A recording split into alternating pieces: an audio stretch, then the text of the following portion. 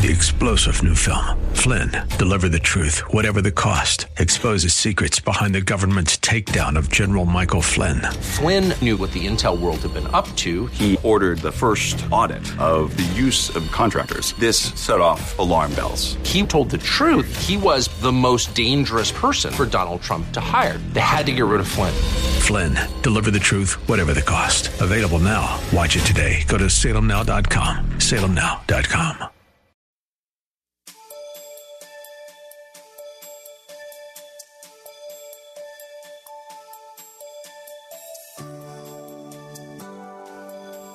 Thank you for your presence today. In our own life experiences, we have witnessed the general devastation of mediocre living. We have also witnessed those who have risen above it no matter what challenges they face. The Bible tells us that nothing is too hard for God. With God, all things are possible. Any one of us can be an overcomer if we look to the hills from whence cometh our help. Fear not, for God is nigh. Listen with Bible, pen, and paper handy as Pastor Rander continues to set the record straight. You know, you can hit rock bottom and you can just say, oh, woe is me, just have a sour attitude. Or you could say, you could flip that thing and say, you know what? I'm at the bottom. Now, only way I can go is up. Only way I can go is up. What an attitude. Hey, y'all, it can't get no lower. Let's go up.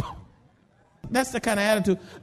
Attitude is greater than your success. A right attitude is greater than what people think, what they say, and it's greater than your skills. What does it profit you to have all the skills to do a certain thing, and people can't talk to you, they can't connect with you, they'd rather not be around you?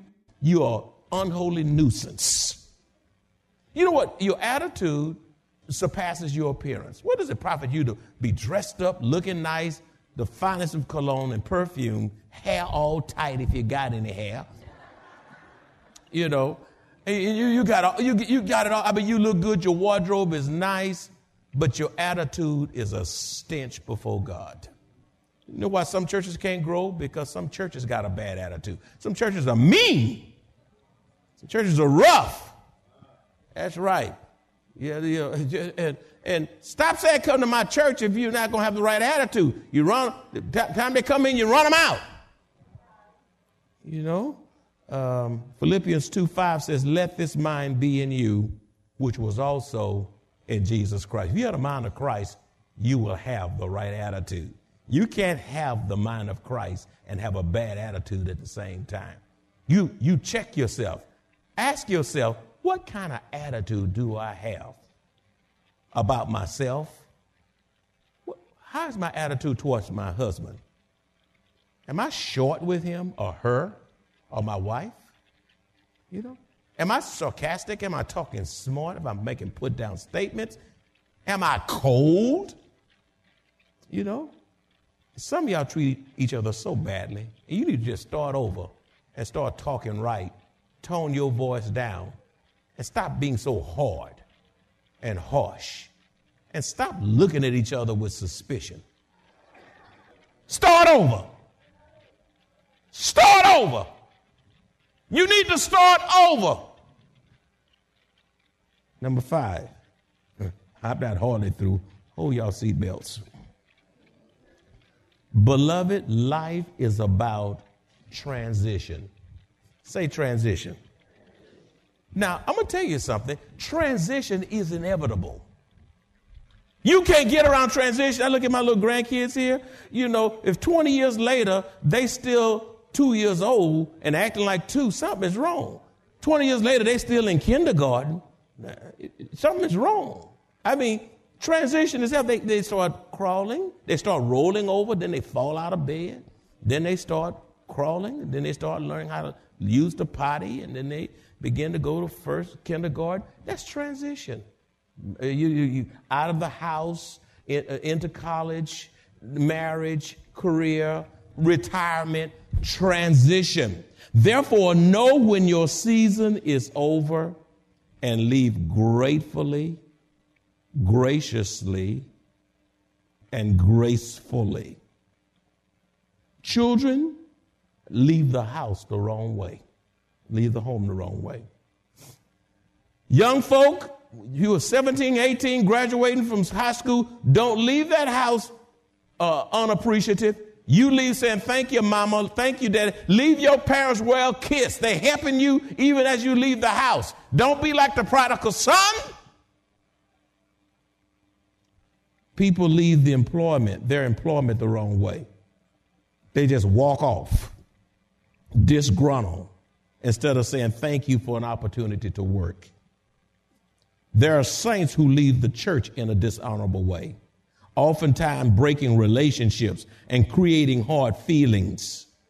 They leave the church the wrong way. Be mindful that those who throw mud lose ground. Always leave in such a way that you can return. Do not burn your bridges. You may have to cross those same bridges. Ecclesiastes 3:1 says, to everything there is a season, a time for every purpose under heaven.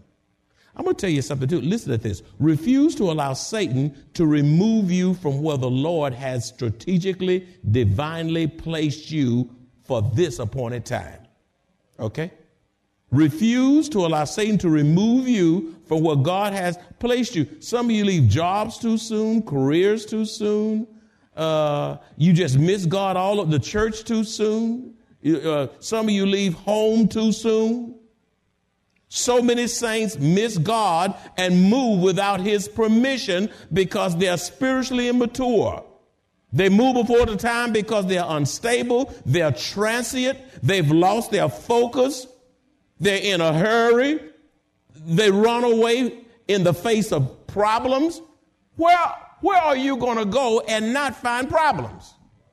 I leave my married because I got problems. You get that other woman, you get that next man, you're going to find out it's nothing but AstroTurf. Yeah, it's not even, the grass ain't even greener. It's turf. It's artificial. It's artificial. Stay home. You who are married, look at each other right now and say, I'm staying home. Stay, where are you going? Where are you going? You think it's going to be better and rosy? Oh, that's a joke. You better love what you have. You say, I don't love her no more. Oh, don't give me that. Oh, you married her because you love her. And you can will yourself to love her again. That's right. Get out of that artificial turf. That's satanic. Stay home. Don't start over in a new relationship. Start over in your own relationship. Oh, God, help me. Problems. Problem in the church. Move. Problem on the job. Move. Problem with your in-law. Move. Problem with your children. Get out. Sometimes you want them to get out. Now, I'm going to ask you a question, and I'm going to try to help address this. Y'all listening right now, and I'm so glad you are, because I got a whole lot to say. How do you know when your season's over? I want to help you. Some of y'all right there right now. Some of y'all about to make a mess. How do you know when your season is over? A, you know your season is over when there is a lack of inner peace about remaining where you are. You don't have that peace, that inner peace about where you are. It's just no longer there. That's a sign. Secondly, when your passion is gone. Gone. That job you had, man, you were just giving it all you got. And all of a sudden, it's a struggle to stay there. That passion is gone. That career, it's not what it was when you first started. That burning desire, that enthusiasm, that zeal. It's not there. It's not there. How you know when your season's over? When God removes the desire to be there. You know, God moves us through our desires. Never forget, at the previous church, I not call the name, I gave that church 4 years and 2 months, and I thought I was going to be there 30 years.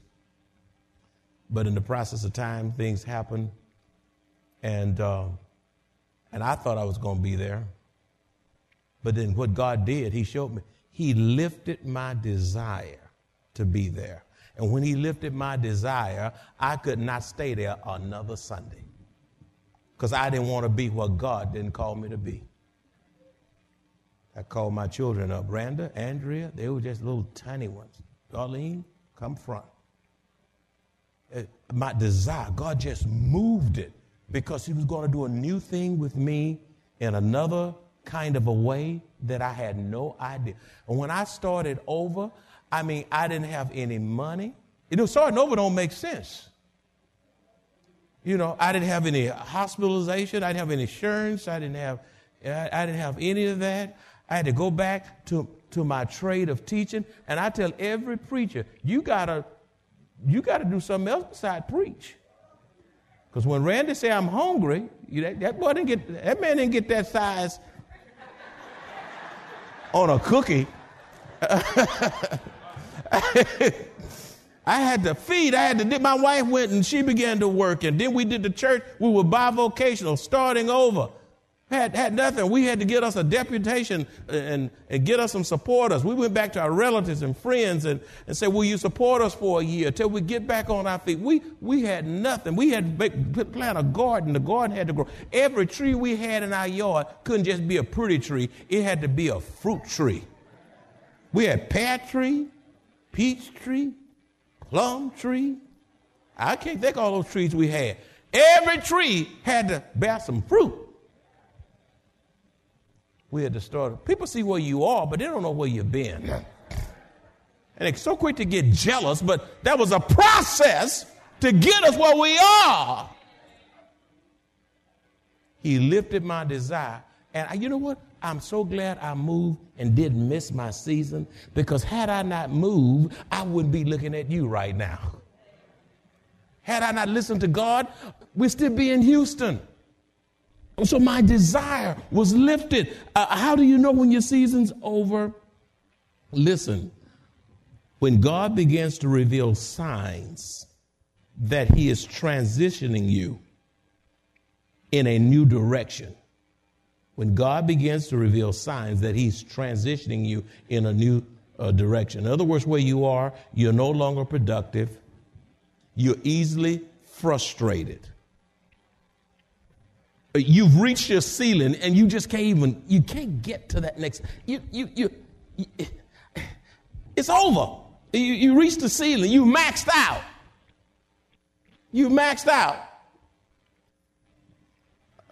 How do you know when your season's over? When you have fulfilled your God-given purpose for that season, for being where you are. You've done all you can do. You fulfilled the purpose. You left nothing undone, and you know it's time to move on. You know when it's time to move? It's when your circumstances dictate that it's time for you to move on. Sometimes health problems come. Sometimes it's issues with your parents. Some people have to go back home from whence they came. They grew up. They have to go back home. Things happen beyond your control. People die. Certain things, certain circumstances, things begin to happen that's beyond your control, and circumstances causes you to move. So don't miss your season.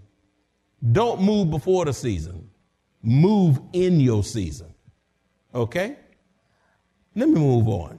Next, if you desire to achieve success this year, you cannot neglect the sacred ordinances that God has commanded for his church.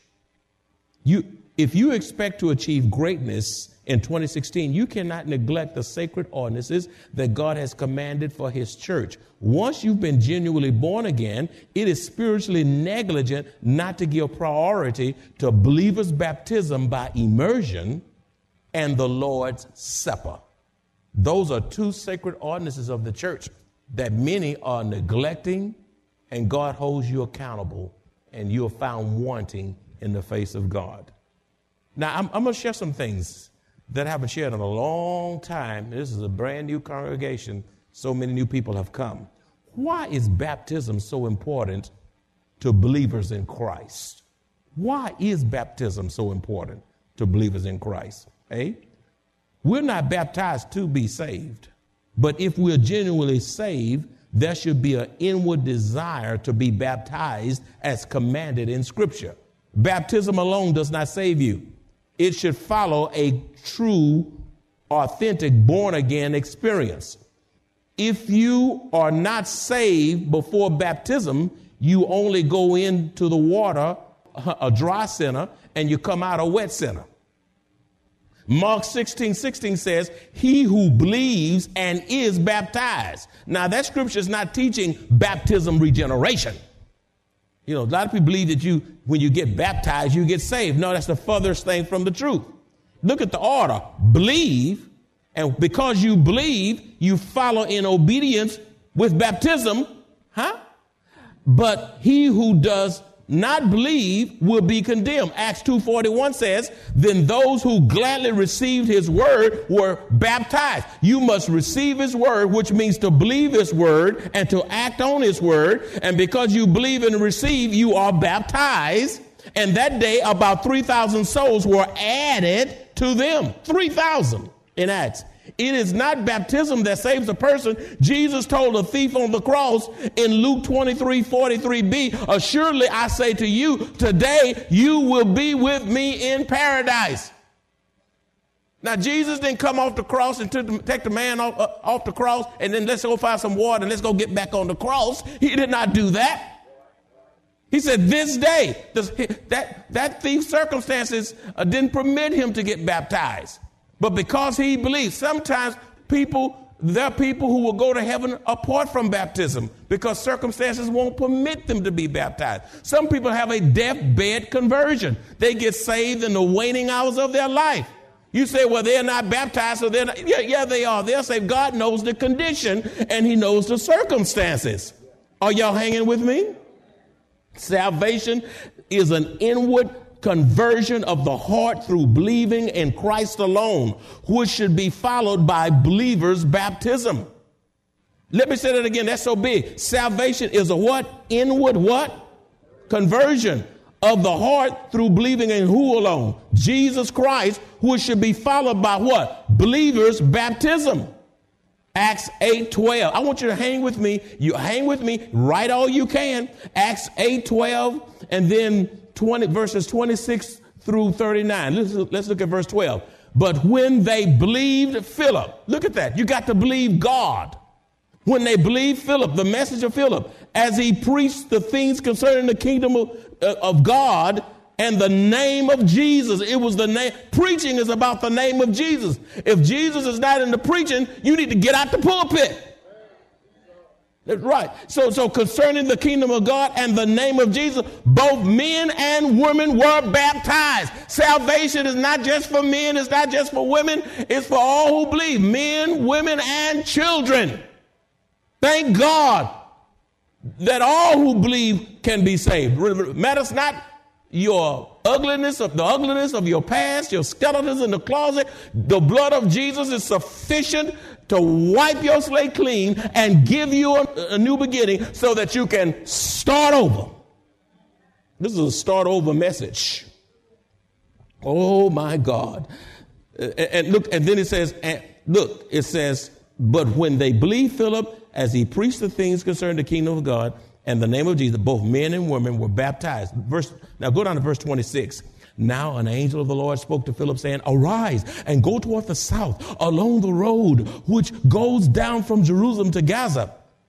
This is desert. Verse 27. So he arose and went, and behold, a man of Ethiopia, a eunuch of great authority under Candace, the queen of the Ethiopians, who had charge of all her treasury, had come to Jerusalem to worship, was returning, and sitting in his chariot, he was reading Isaiah the prophet. The Spirit said to Philip, go near and overtake the chariot, Philip. So Philip ran. Look at that obedience. So Philip ran to him and heard him reading the prophet Isaiah and said, do you understand what you are reading? And he said, how can I unless someone guides me? and he asked Philip to come up and sit with him. Wow, what an invitation. Then Philip opened his mouth. Look, and beginning at this scripture, preach Jesus to him. He didn't preach political correctness. He didn't preach a gospel of prosperity. He didn't preach a gospel of entertainment. No. He didn't preach little poems and little sayings and little sermonettes that make Christianettes. He preached Jesus to the eunuch. Underline that. Verse 36. Now as they went down the road, they came to some water. And the eunuch said, oh, see, look, Philip, look, here's some water. See, God had gotten a hold to him by then. What hinders me from being baptized? Then Philip said, if you believe with all your heart, you may.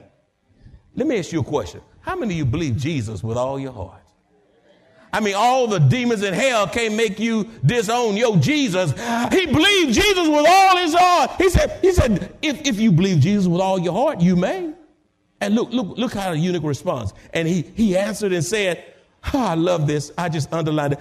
I believe that Jesus is the Son of God. Not Buddha, not Muhammad, not anything else. I believe that Jesus is the Son of God. And my friends, that's what we must believe today. We must believe without a doubt that Jesus is the Son of God. So he commanded the chariot to stand. Whoa! Stop! Stop! Stand still! And both Philip and the eunuch went down into the water, and he baptized the eunuch. Now when they came up out of the water, see, baptism is by immersion. Up out of the water, the Spirit of the Lord called Philip away so that the eunuch saw him no more. He was just raptured out of the way, and God relocated him, and he went on his way rejoicing. Let me tell you something else about baptism. This is a baptism lesson.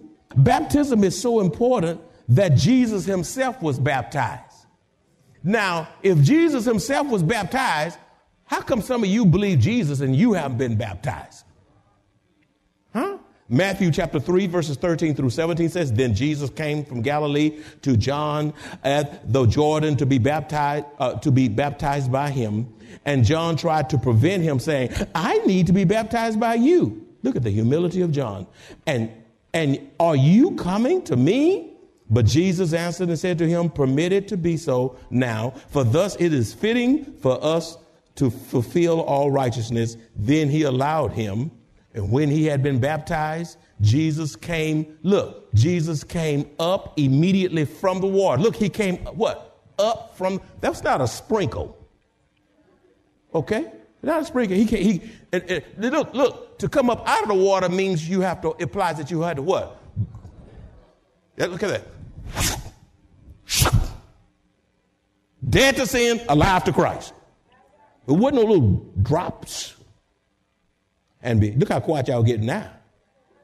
And behold, the heavens were opened to him, and he saw the Spirit of God descending like a dove, alighting on him. And suddenly a voice came from heaven saying, this is my beloved Son, in whom I am well pleased. We see the Trinity here, the doctrine of the Trinity. We see Jesus going under the water. We see the Holy Spirit lighting on Jesus, anointing him, confirming that he's the Son of God. And the voice from heaven is God the Father saying, this is my beloved Son, in whom I'm well pleased. We see the Trinity at work. God the Father, Son, and Holy Ghost, the triune Godhead, and in the baptism of Jesus, as Jesus is launched into his ministry. You know why baptism is so important? Baptism is included. It is so important that it is included in the Great Commission by Jesus himself. It is included in the Great Commission by Jesus himself. Matthew 28:19 says, go therefore and make disciples of all nations, baptizing them in the name of what? The Father, of who? The Son, and the Holy Ghost. The Holy Spirit, Holy Ghost are words that are interchangeable. It's part of the Great Commission. Why is baptism so important? Baptism is a picture of our Lord's death, burial, and resurrection. It is a picture of our Lord's death, burial, and resurrection, and is a public declaration of the believer's identification with Christ and his church.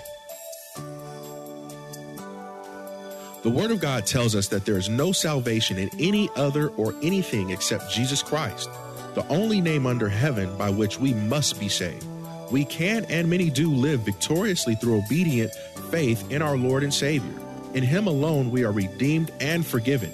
He is the way, the truth, and the life. If you enjoy this kind of biblical teaching by Pastor Rander or would like to hear this message in its entirety, please visit us at Maranatha Bible Church, located at 7855 East Loop 1604 North in Converse, Texas, or call us at 210-821-5683.